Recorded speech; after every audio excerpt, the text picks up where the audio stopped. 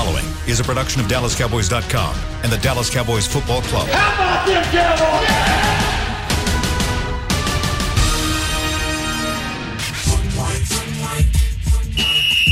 Let's go, baby! Are you ready for a break? Yes. Are you ready for a break? Absolutely. Ready for a break?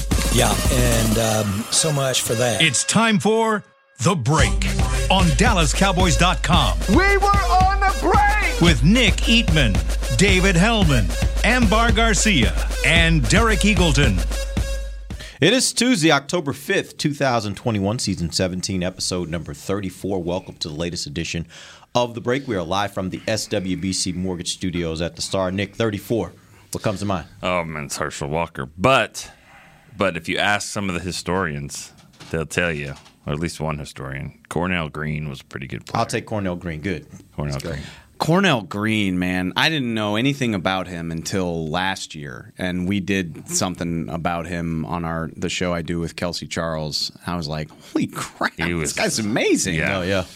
Yeah, he was a freak. I mean, I know Brad Sham will say it for years. He said he needs to be in the Ring of Honor, and he hasn't been. But I'll say this about Herschel Walker, and you and I have argued about this a little bit. I think Herschel Walker needs to be considered for the Pro Football Hall of Fame.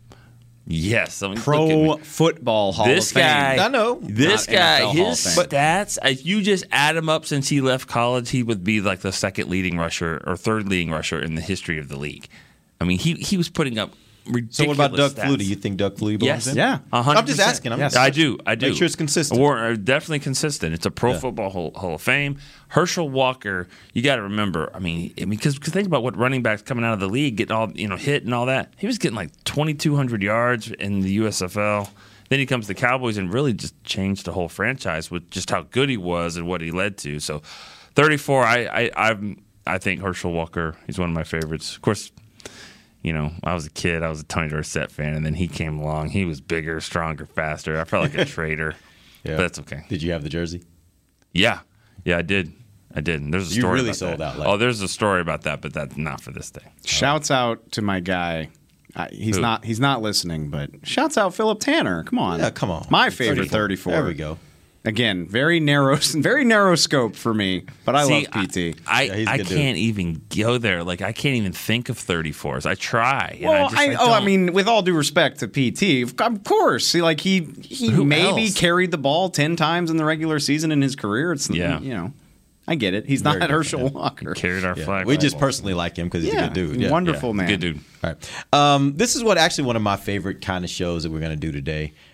Even though it's not quite the quarter mark because it's 17 games this year, we're going to do a little quarter mark review. I got a ton of questions for you guys that are like big picture questions. And I'm going to do my best not to do that thing where I just crap on your segments. Please don't. I looked at your rundown and I was like, oh, okay. All right. Anyway, go ahead. Well, you just did. So Sorry. thank you. You're right. I can't. No, but but the point is, backhanded. I know, I'm not going to crap on it. I Yeah. wanted to. I wanted to. yeah, I thought But about I it and I won't. just said it on air. But hey, no I have big to deal. let you know how I feel. Okay. Always. So what we're going to do is we're going to have some of those questions, they're big picture questions, and I'll have you guys answer them. And we're going to force Dave to answer because he likes to ride the fence sometimes. So we're going to make him answer these questions. And but before we get to that, let's get a quick update on injuries right now. Amari Cooper's the one that's most important to, in my opinion. Had a hamstring injury in the last game. Wasn't a hamstring, I think. Mm-hmm. Where does he sit at this point? Amari Cooper, he's not fine. I feel like we say that too often, where we're like, yeah, he's going to play against the Giants, but he's dealing with some stuff. His ribs probably still hurting him. He's got a hamstring added onto it now.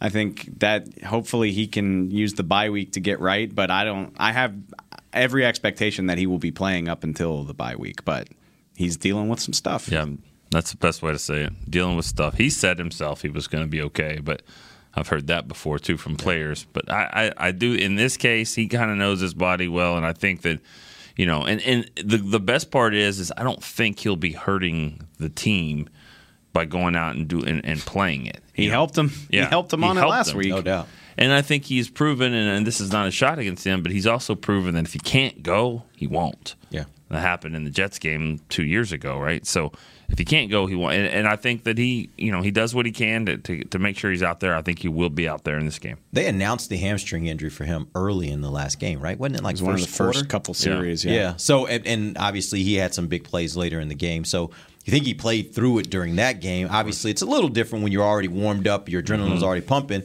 But that does, I think, bode well for his possibilities of being able to play this week. Let's talk about Trayvon Diggs. He was pulled in the fourth quarter. Where does he sit from a health standpoint? Fine. That's a quote from Mike McCarthy. Said he'll be fine. Okay. It doesn't seem like there's. Again, I mean, maybe that's something that'll be bothering him. But if the coach says you're fine, I assume you're fine. I don't. Yeah, I don't think that we need to be worried about that moving forward. I think we're really putting. I think we're just kind of taking this a little too far. I mean, because he had something. He needs to play. They all have something. You play through the game. When it gets out of hand a little bit, if there's like we said yesterday, if there's a chance to take him out, and they did.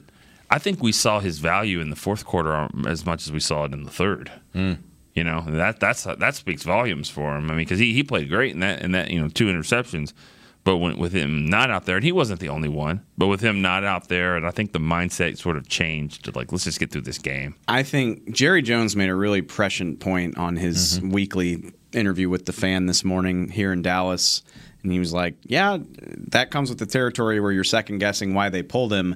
If he aggravates that injury to the point where it's a big deal and you're talking about him missing time playing in a game that you're up by 3 scores, same thing. Everybody's even more mad. Yeah, people are second guessing you even more if you send him back out there and let him get hurt in a game that you pretty much had in hand. I know it got dicey at the end, but it was fine. So, hey, yeah, you're damned if you do, damned if you don't a lot of times, but he's okay. It's fine. Where are we with the COVID guys? You had Keanu Neal, Bradley, and I both missed last week and the week before.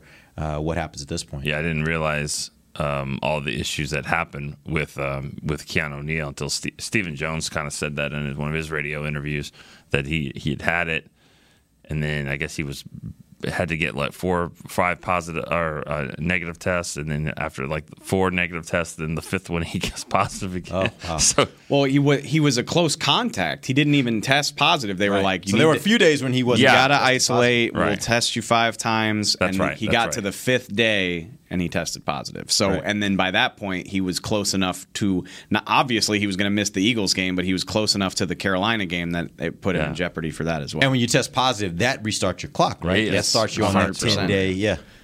Mike McCarthy said yesterday that he's waiting to hear the results of their tests, but he expected them at work today. Okay. So hopefully we will see that they've been activated today. Before we get into the whole, where they are at the quarter point and all that, I think this is probably the best that we've seen. I think maybe the best that we've felt, or at least I felt, about this team at this point in a long, long time. When you think about the guys that aren't playing, there's some really good players, some key players on the D-line, like, of course, Tank and Neville Gallimore and Tristan Hill, if he can get back, and even Joseph and Keanu Neal. Carlos Watkins. Exactly. A lot of guys like that. Lyle Collins, if he returns to the starting lineup. Wow. I'm just. Jeez. We'll talk about that a little later. I don't know. Good Lord. I don't know. No, he will. Maybe not a tackle. Want to move him to guard? Okay, all That's right. what people are. go. I'm saying there's some really good players. Michael Gallup. A lot of players that are not here. And you have to remember, there's going to be guys that get hurt, and there's going to COVID. And so there will be a setback, but you're also getting guys. You're going to get better than what it looks right now, and it looks really good right now. So you have guys to come back to offset whatever happens in the future, if at all. I mean, I just think this thing is as positive as I remember in a while. That's actually a really interesting point because I'll ask you guys to go back now for me and think about some of the years when Dallas had really good teams. You think about 2016, 2014, 2007, I think it was. In those years, I don't recall them having this level of injury to this level of player in those seasons. It seems like they were relatively healthy in those seasons when they were really good. Do you guys recall that, or do you think it was similar type situations? They were just able to overcome it with depth. Nothing was like 16. 16, you were just waiting for the bag to drop. You have the milk with like wet bag. It's just going to drop at some point, but it never does. And in fact, it just gets stronger and stronger. And you're like, what's going on here? I mean, it was just the babies. They didn't know any better. They were just out there balling, and they didn't know any better. It was one of the greatest years, and then just a sick ending at the end, just the way it went down like that. But and obviously, there was an injury that catapulted them into that with Romo, but obviously they were able to in 2014, Romo was hurt. You got to remember that year started with a terrible loss to the 49ers when on the road at AT&T Stadium, and it's like it was bad. And then he didn't look anywhere close to that in the next game against, I think, Tennessee. Romo didn't hit his stride that year until December. Yeah, really. I mean, if he had played. And I'm not knocking him, but if he had played at the level that he played for the last 5 weeks for more of the season, he might have won MVP. Yeah. Like he didn't catch fire until the narrative had already kind of been written for that year. Yeah. That was a fun year too. They just that's when they figured out, because it was the first year he'd ever had a real running game. Yeah. And it was like, oh, so this is what this is like. They developed into a team like this one where you had it was multidimensional. You could do a lot of different things with it. They did lose Sean Lee on the second day of that year. So obviously that's significant. Yeah. But yeah, I mean, my memory's fuzzy, but I don't remember them juggling as many things as they're doing right now, especially when you throw COVID in there as well, where guys that aren't hurt are missing games. Didn't have Randy for week 2, didn't have Keanu Neal this past week. I know there's been other guys, but those are probably the two biggest, right? And then Lyle's not hurt either. He's suspended, so that's so no, I don't remember those years being. I am like this. curious to see how Keanu Neal kind of fits back into it. He didn't do a whole lot in that first game that I remember against the Bucs. I mean, I know that they have a good role for him, but I wonder whose spot he takes. Does he take Leighton's spot in the nickel? Does he take Jaron Kearse, who's played some different stuff? And hope not on there. So I'm kind of wondering how it's all going to. Good problem to have. I'm just saying I don't know exactly what happens when he comes back. You didn't mention Jalen. Yeah, well, he could take Jalen's spot. I mean, he probably will take Jalen's spot there. It is a good problem to have. Yeah. All right, we're going to take our first break a little early. We're going to come back. We're going to get into our quarter season review. I got a lot of questions for these guys. We'll do that when we come right back. This is DallasCowboys.com radio.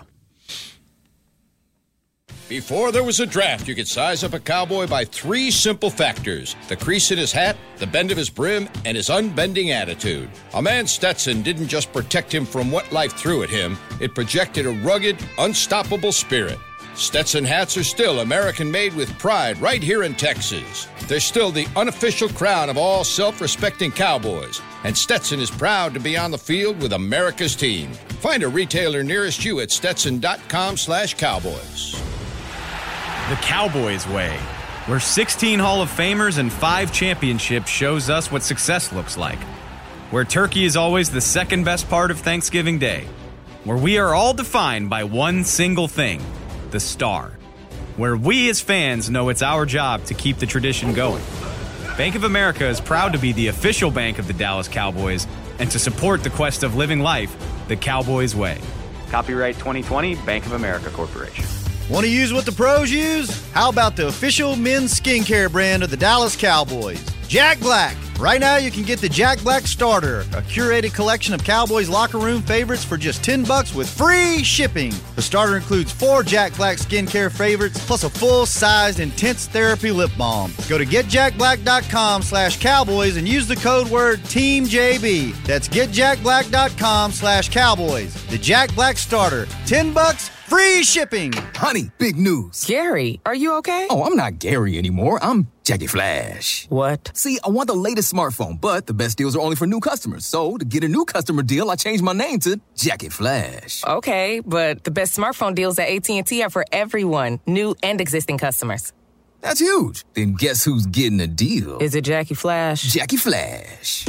It's not complicated. At AT&T, our best smartphone deals are for everyone. Restrictions apply. Visit att.com for details. Back to the break. Be the first to receive new offers, event info, and more when you sign up to receive text messages from the team. You text Cowboys to NFLDAL. That's 635-325. You receive 10% off your next Pro Shop order. Message frequency may vary. Message and data rate place may apply. Welcome back to the second segment of The Break, live from the SWBC Mortgage Studios at the Star. It is time for the quarter season review. It's a little bit before the quarter of the season because there are 17 games, but we're going to act like it's a quarter of the season. All right, so here are the questions. Let's start first with what has been the most impressive performance when you factor in offense, defense, special teams, and factoring in the quality of the opponent they played. Dallas loses 31-29 to Tampa Bay. Close game. They beat the Chargers 2017. They dominate the Eagles 41-21. And then they win this last game against Carolina 36-28. What's been the most impressive performance? This is what I hated. We still don't. You just don't like to think. No, no. Honestly, I hate. And I get it. We're here, like we're filling airtime. It's a runaway train, to quote Mike McCarthy. Like, we have to have opinions about these things, but like, we don't know. We don't know if the Carolina win was impressive right now. We don't know if the Bucs loss was impressive. You know what you know? You know what you know after 4 games. It's not meaning that this is what it's going to be at the end of the season. It means after 4 games. What is your opinion? I got visibly angry last night on SportsCenter, and I love Scott Van Pelt. I think he's like the best at what he does. But him and the Monday Night Football guys were like, "Yeah, AFC West looking like it goes through LA now. Statement, baby." I'm just like, are we kidding? Are we serious? But that's also part of this. That's also the fun of watching sports. It's fluid, as my guy Jock Taylor always says. Sports is fluid. What is true today may not be true 2 weeks from now. Right. But what we're talking about is today, as of today. I care about, but that's my point though. I think you have to take more of it into account. And so if you're making me answer this, I think losing to the Bucs is the most impressive thing they've done so far. Bucs. Reigning champs, same team as last year, the most hostile environment. LA was a home game. That was a road game. Hostile environment. Fans are pumped to raise the banner, fire the cannons, the GOAT, all that crap. And they go in there, and it was before Tampa, their secondary's decimated now. It was healthier at the beginning of the season. And they went toe-to-toe with them. I feel the most confident that Tampa will have a say in the playoff/Super Bowl race out of any of the teams they've played so far.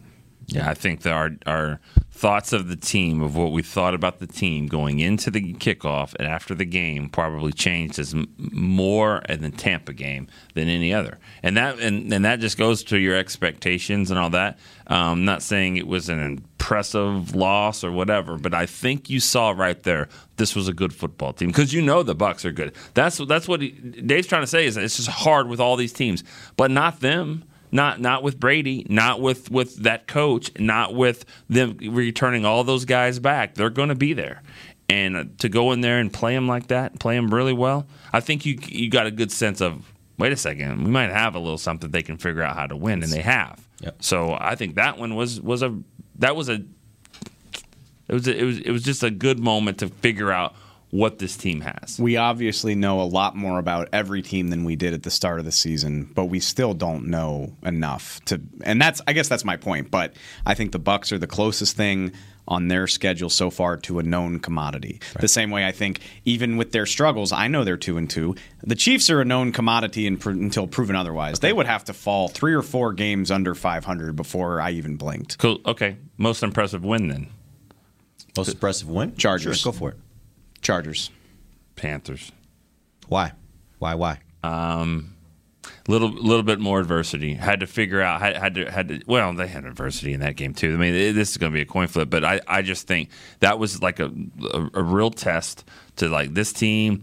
They had to figure out how to go and beat them, and they did. And then they got explosive with it. I just thought it was just playmaking on defense, offense. I mean, I think that they're a good team.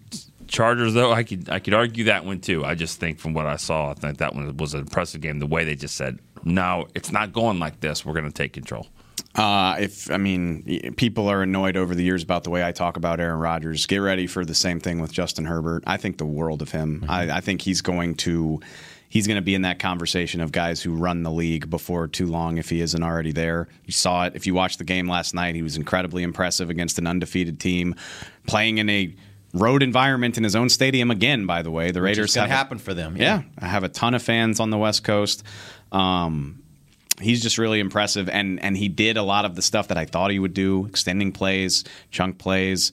he's a hard guy to beat because of that arm strength and that athleticism. And the Chargers played a sloppy game, but that counts, and like we said at the time, the Cowboys didn't. The Cowboys played the cleaner, more composed game, which says something too. About absolutely, Cowboys. It does. Yeah, absolutely. And I won't. We don't know this right now, but I won't be surprised if the Chargers are a factor in the AFC race as well. I got an interesting stat that I kind of came across last night. The Cowboys right now, 4 games. They've defeated 3 teams that had a 500 record or better when they faced them. When they faced them, I mean, they were 1-1 against the Eagles. They were 1-0. The Chargers were 1-0, and then the Panthers were 3-0. Last year, they didn't beat anybody that had a 500 record, and then they finished the season. Nobody that they beat was 500 or better. Yep. So it's early, but it's just they've already defeated 3 teams that have had a winning record or 500 at the time. And consider this: 3 of the 4 teams they've played have 3-1 records at this point. Right. 2 of the teams they've beaten have 3-1 records at this point. I will say, which when you said that this is the most positive you can remember, I was trying to rack my brain, and 2019 came to mind because that season started off gangbusters, but they didn't do anything that really impressed you. They beat a bad Giants team. They beat a terrible Dolphins team. I don't remember who they beat week 2. Yeah, everybody was saying it, though. You're right. Everybody was saying, probably Washington. I mean, it's typically what they play in a week 2, like on the road. You're right. I can't remember that, though. That's going to drive me crazy. Yeah. I'll look it up. But no, but even that. But people were super high on them. They were like, Kellen Moore's offense is cooking. This is the truth. But they hadn't been tested the way that I think they've been tested this season, and I think that makes a big difference. They beat Washington at FedEx. What was that score? 31-21. I can't even remember. Oh, I do remember that. I just remember Zeke. That was the game where Dak on the option keeper, he stiff-armed Josh Norman, who ran for 30 yards. Yeah. And then they turned around and lost 3 in a row, one of which was to a terrible Jets team. Yeah. So yeah, this is as good as they've looked while playing teams that I think are good / decent so far. But to take it to the next level, it's got to happen this Sunday.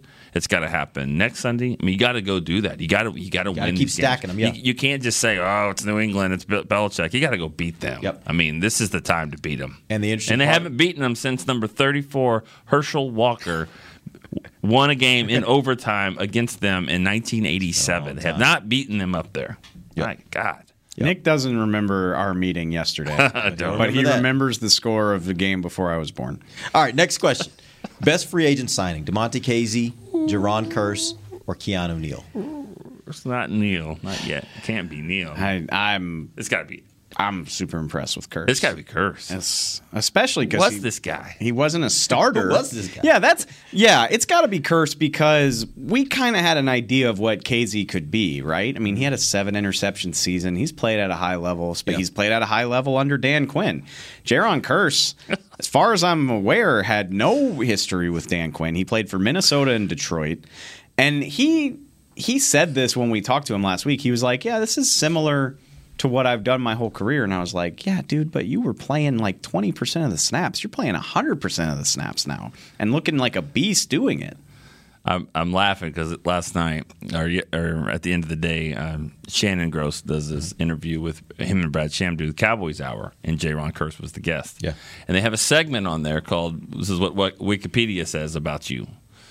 So Shannon was looking at Wikipedia about Jaron Kearse, and I didn't know this till he was reading it. He's had some off-the-field issues. Oh, okay. Yeah. Off-the-field issues like worse, like Pac-Man Jones type stuff. I mean, I'm not trying to compare him to that. I'm just saying, a bodyguard? No. I'm just saying he's got a list of things that have happened in college and pro. Oh boy! And so Shannon's like, I don't know. I kind of got that list. I don't know what to think. Shannon's about like, oh, we're not going to play. Yeah, I don't think we're playing this game. Yeah. So I don't really know what it came out with, but he was just reading all this stuff, and I mean, he'd had some things, but. We said in the press box, this guy plays angry, and I even asked him after the game about it, and he was.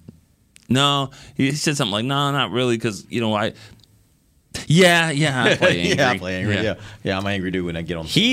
I say this as the highest compliment. He is the type of player that I would hate if he wasn't if he was playing against my team, because he's talking trash after every play. He like shoves you right at the sideline. He's waving at the Eagles on his way off the sideline after that play last week. If I was a fan of the opposite team, I would just want to shut him up. He's the type of guy that says like, "What are you going to do?" Yeah, like oh cool, you don't like that? What are you going to do about it? And it's like nothing. and I don't mean to take away from Casey at all, because he's been good. He's been real good. But he's this team's free safety. Like if you watch, he's 20 yards off the field doing free safety things almost all the time. I'm gonna be pissed if he gets fined. Yeah, no, that would be bold. That was such a bad call in my opinion. I think it was a result of what it looked like rather than what it really was. What did I say about that flag a few weeks ago? Like they look, the roughing the punter flag. They look for hallmarks. Yeah. If the crowd goes, ooh, flag, and there were 20 guys that threw flags. I mean, they all threw flags when it happened. Not all of them could have had that great look at it. That should be reviewable. Yeah, and I don't know what else you're supposed to do. And Stephen Jones said that yesterday. He said, we don't. As a competition committee, we don't want to make this everything is a review game. Every play is a reviewable. PI, reviewable. They're trying not to do that, but that seems like, that's something that's got to be done. 15-yard penalties, especially the automatic first downs, they just changed the whole game. And that one changed. That kind of changed the momentum there and really got Carolina in position to go score and get back in it. Good safety play is maybe my favorite thing about football. I love it. Like the instincts that it takes and the angles. It's almost like math, to be good at it, And I don't want guys headhunting the way that they did. Like Jack Tatum, there's no place for that in the game anymore. But you can do everything right and make an amazing play. Separate the guy from the ball. And still get penalized for it. It just sucks. That's the NFL. In college, you get kicked out of the game. You get kicked out of the game, and that's just it. And then we sit here and go, man, why didn't he make a play over the middle? Because he wants to stay in the game. Yeah, he can't. So, all right, let's go on to the next question. And I will say that one was an example of it. But there are going to be more questions like this where there can be more than one right answer. I just want to finish my point that they've got Kearse playing like 6 positions right now. Yeah. He plays like big dime linebacker. He can play too high. He's played in the slot. And the place where he usually is lined up over the tight end. They put him down in the box like that all the time. Yeah, you mentioned what are they going to do when they play the Raiders. I think that was you mentioned that on Twitter. Yep. I think he's going to be a good candidate for some Can of I that throw work. a fourth guy in there on your list? Sure. Let's not overlook the fact Brian Anger's a good punter. He's a good punter. He's doing a nice job, and I know that nobody wants them to punt, and they're frustrated when he's on the field or whatever. But he is a good punter. There's a reason why John Fossil wanted him, and I've been very impressed with him. He has good, he angles it well, good distance. He's going to put it on the 9-yard line. If it's like around midfield, he's going to do his job and all that. I think he's been impressive as well. I think that's the first time I've thought about him this year, which speaks to how well he's playing. Yeah, he's done a nice job. And that's what he's supposed to do. All right, so this may be the hardest question we got. Who is the most important defender, Trayvon Diggs or Micah Parsons? Micah Parsons. It's not, to me, it's not even close. Micah Parsons is the most important defender. Why? Because he allows them. You don't know. You know pretty much what Diggs is going to do. He's going to guard your best guy. Can he stop him? And that's great. That is a great thing to have. But you don't know right now what Micah Parsons, where he's going to line up, what type of player he's going to be. Is he going to be a rusher right in the middle of the gaps? Is he going to be on the outside? Is he going to play linebacker? You have to figure it out because he makes that much of a difference, and he's going to change the whole defense based off of where he is. I think he has been by far the most important player. Argue with me, though. I don't disagree with anything you just said, but I have a hard time taking that away from Diggs after what he's done, and that conversation is really fascinating because it's an age-old football adage that pressure means everything. But in recent years, we're seeing teams challenge that, like the Patriots and the Dolphins, even the Seahawks a decade ago. Like you build from the back up, and if you have really elite coverage, it can help your pass rush. And I wonder. And I don't know this, I'm just kind of thinking out loud, but I wonder how much it helps the pass rush if the quarterback is hesitating that much. Like, is he open, first of all? Do I want, and especially moving forward now where you're like, do I even want to test that guy? And now all of a sudden you've hesitated just enough that somebody's getting home. And I don't want to take too much away from him. And Dan Quinn deserves a lot of credit, but Did all these guys suddenly turn into, like, do the Cowboys just have 5 all-pros rushing the passer all of a sudden? Or is something else happening that's giving them that extra time to get home? And I think Trayvon Diggs is a big part of that. Yeah, I think.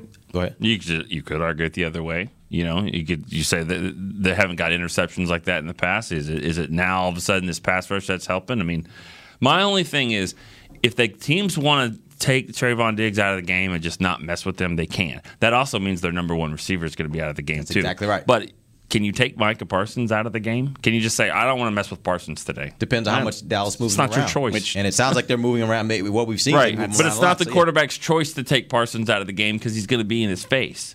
So that's why I think this is a great argument to have because it's like whoever's second is a really damn good second. I will say this, like if they wanted to just say we're going to make sure that Micah Parsons doesn't beat us, they can do that. They can adjust their protections for wherever he is and say we're going to make sure that we got multiple guys taking care of him. Problem with that is the same thing that you talk about with Trayvon. You got to give something up in order to do that, which means now you're going to make Randy Gregory have one guy trying to defend him. And that's the part where it makes it really interesting is if you're going to take either one of those two out of the game, it means that you got to give up something. You got to give up something major. And that's where I think it helps. And that's where I think this question really is a hard question to answer. The one area that I would say that does create a difference for me is so far the takeaways have come from Diggs. And those are game-changing plays. Those are plays that you need if you're going to be successful in this league. So to me, that would be if I'm like really, really trying to figure out how do I, find that difference between two guys that are really equally yoked, I think that's the difference for me. I should know this, but I don't. Diggs had one pick that led directly to a touchdown because he scored it. But how many points off of his takeaways have they gotten? Well, they got 10 in this last game because one of them was a touchdown, one was a field goal. Mm-hmm. So that's 10 points in a game that you won by 8. I'm not sure about the Tampa game, but they were down there. They probably scored. Did they score after his interception in L.A.? I don't remember. Can't even remember his interception in L.A. The one it was the diving one against. Yeah, that was. That was in my opinion one of the most. No, Dak got picked off the next drive. Off. Yeah, okay. But to your point about the interceptions and like where are they coming from, the pressure. That the one in Carolina, against Carolina where he was like playing safety, yeah, that was kind of a product of the defense. But most of the others, he's made the play. Yep. It is nothing about scheme. That's just him being close enough and recognizing where the pass is and then having the ability to go jumping. Yep. All right, we're going to take our final break. When we come back, the question I'm going to have for these guys is which player has been more productive in backup duty? There are a lot of guys that are playing right now as backups. Who's been most productive? We'll do that when we come right back. This is DallasCowboys.com radio. Hi, I'm Clint Tillison with United Ag and Turf. Before you can park yourself in front of the game, park yourself in a John Deere and power through your chores. Our Land Run package is a 1025R, 25 horsepower tractor with a loader, rotary cutter, and a box blade for $229 a month. And the price you see is the price you'll pay. No surprises. So don't miss another kickoff. Visit UnitedAgAndTurf.com. Offer ends February 1st, 2021. Restrictions apply. See dealer for details. Now let's get to work. Honey, big news. Gary, are you okay? Oh, I'm not Gary anymore. I'm Jackie Flash. What? See, I want the latest smartphone, but the best deals are only for new customers. So to get a new customer deal, I changed my name to Jackie Flash. Okay, but the best smartphone deals at AT&T are for everyone, new and existing customers. That's huge. Then guess who's getting a deal? Is it Jackie Flash? Jackie Flash. It's not complicated. At AT&T, our best smartphone deals are for everyone. Restrictions apply. Visit AT&T.com for details. New Dr. Pepper Zero Sugar. You deserve it. I do deserve that. You deserve decadent flavor without sugar. And a day at the beach without sand getting everywhere.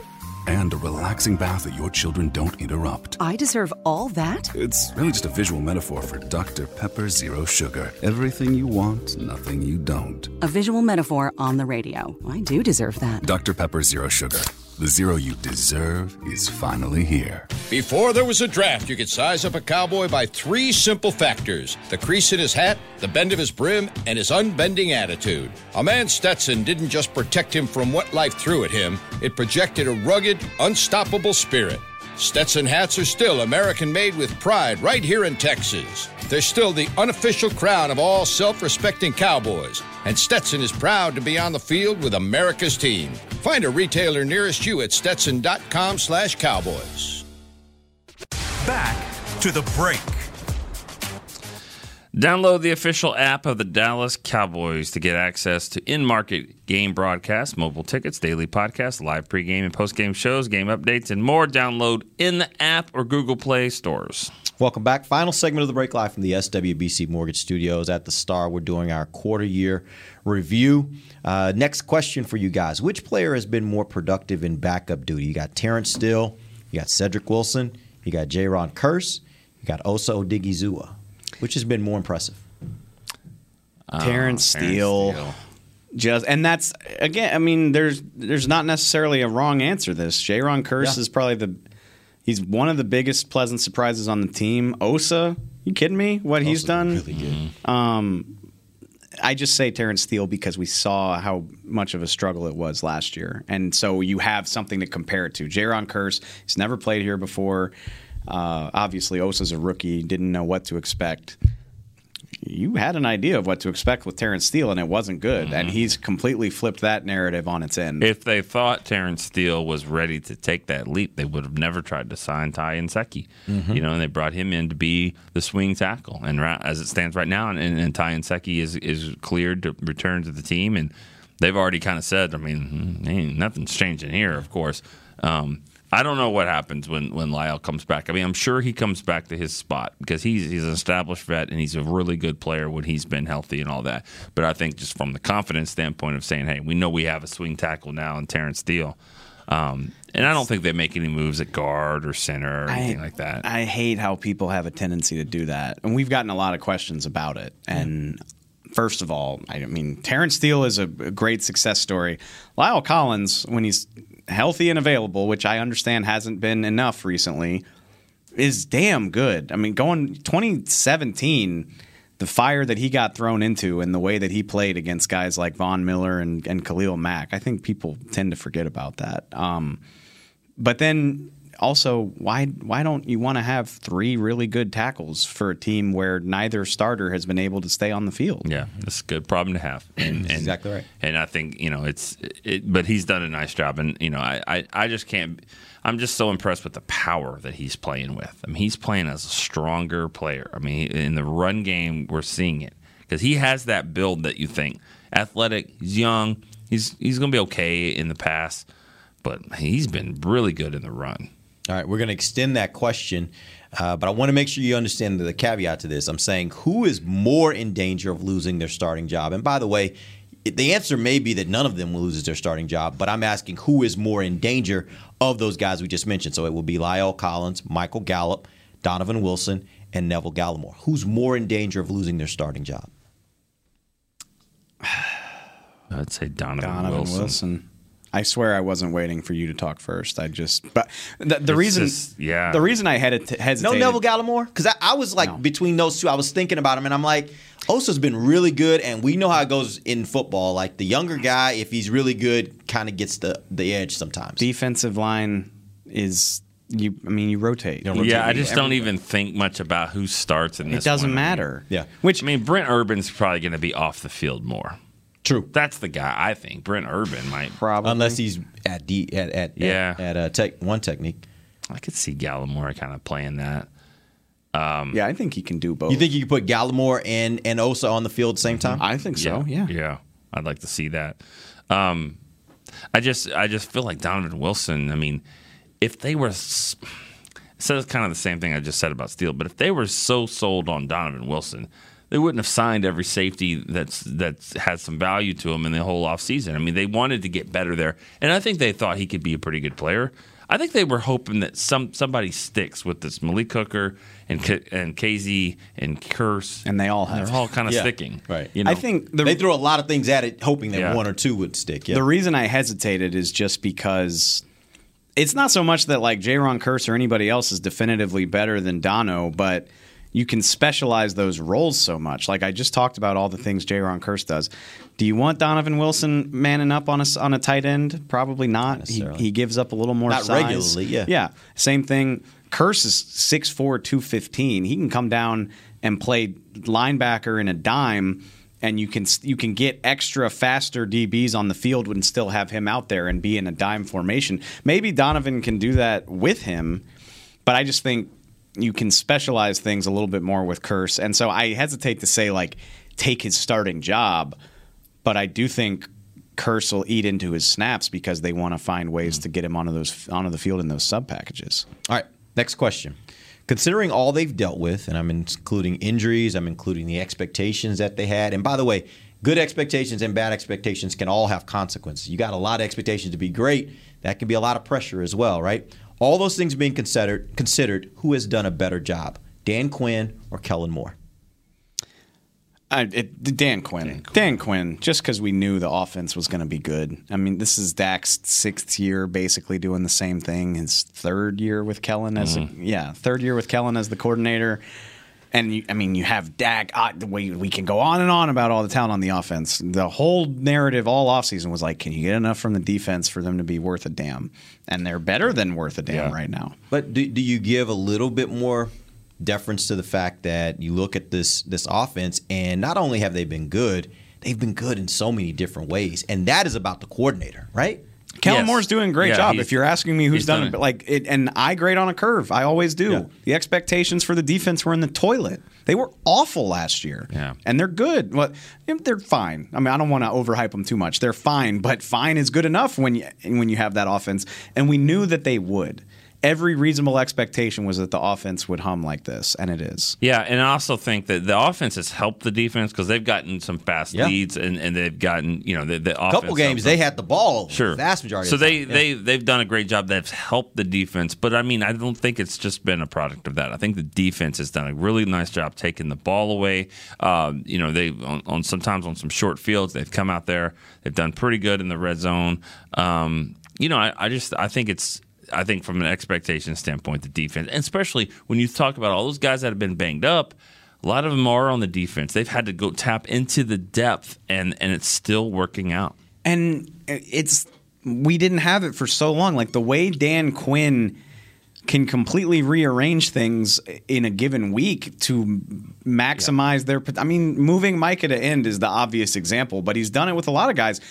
We didn't have that for so long. It was always line up and do what we do the best that we can and hope for the best. And Dan Quinn is like, why would I do that? Like, based on what we're seeing from their personnel, we're going to alter this thing and put guys in the best position. Randy said that after the game. Randy was like, he's so good at putting guys in the position that they need to be in to make plays. I've said this. I'm sorry. That wasn't the case for a long time. No, it hasn't been the case. And I've said this so many times. I just think the combination of making it simplified for the players, but it's still exotic enough that everybody's moving around. And the fact is that they're playing a lot of young guys, too. Young guys, first year of this defense, and doing things. He is the furthest thing from vanilla. This defense is not that. And it's this mixed, combination of a lot.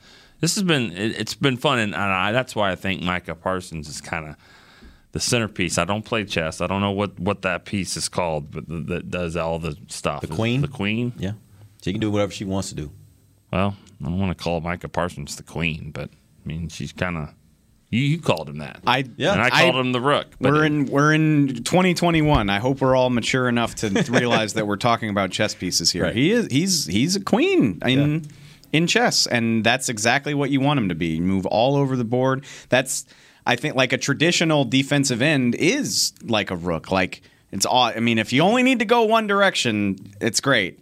It's when you got to change it up that's a problem, and that's why I hope they keep moving him around and making him as versatile as they possibly can, because it's fun to think that, again, like football's like chess. It's like, okay, you want to put Rashawn Slater over there, we'll move him over here. Or if we feel bad about the matchup on the line, we'll drop him back into coverage. We can blitz him through the A gap if we want to. There's so much fun stuff you can do. All right, real quick, we don't have much time left. I had another question I want to get to, but I want to get to this final question. If you had to rank the next quarter, so let's look at the next quarter of the season, rank the next 4 opponents from most challenging to least challenging.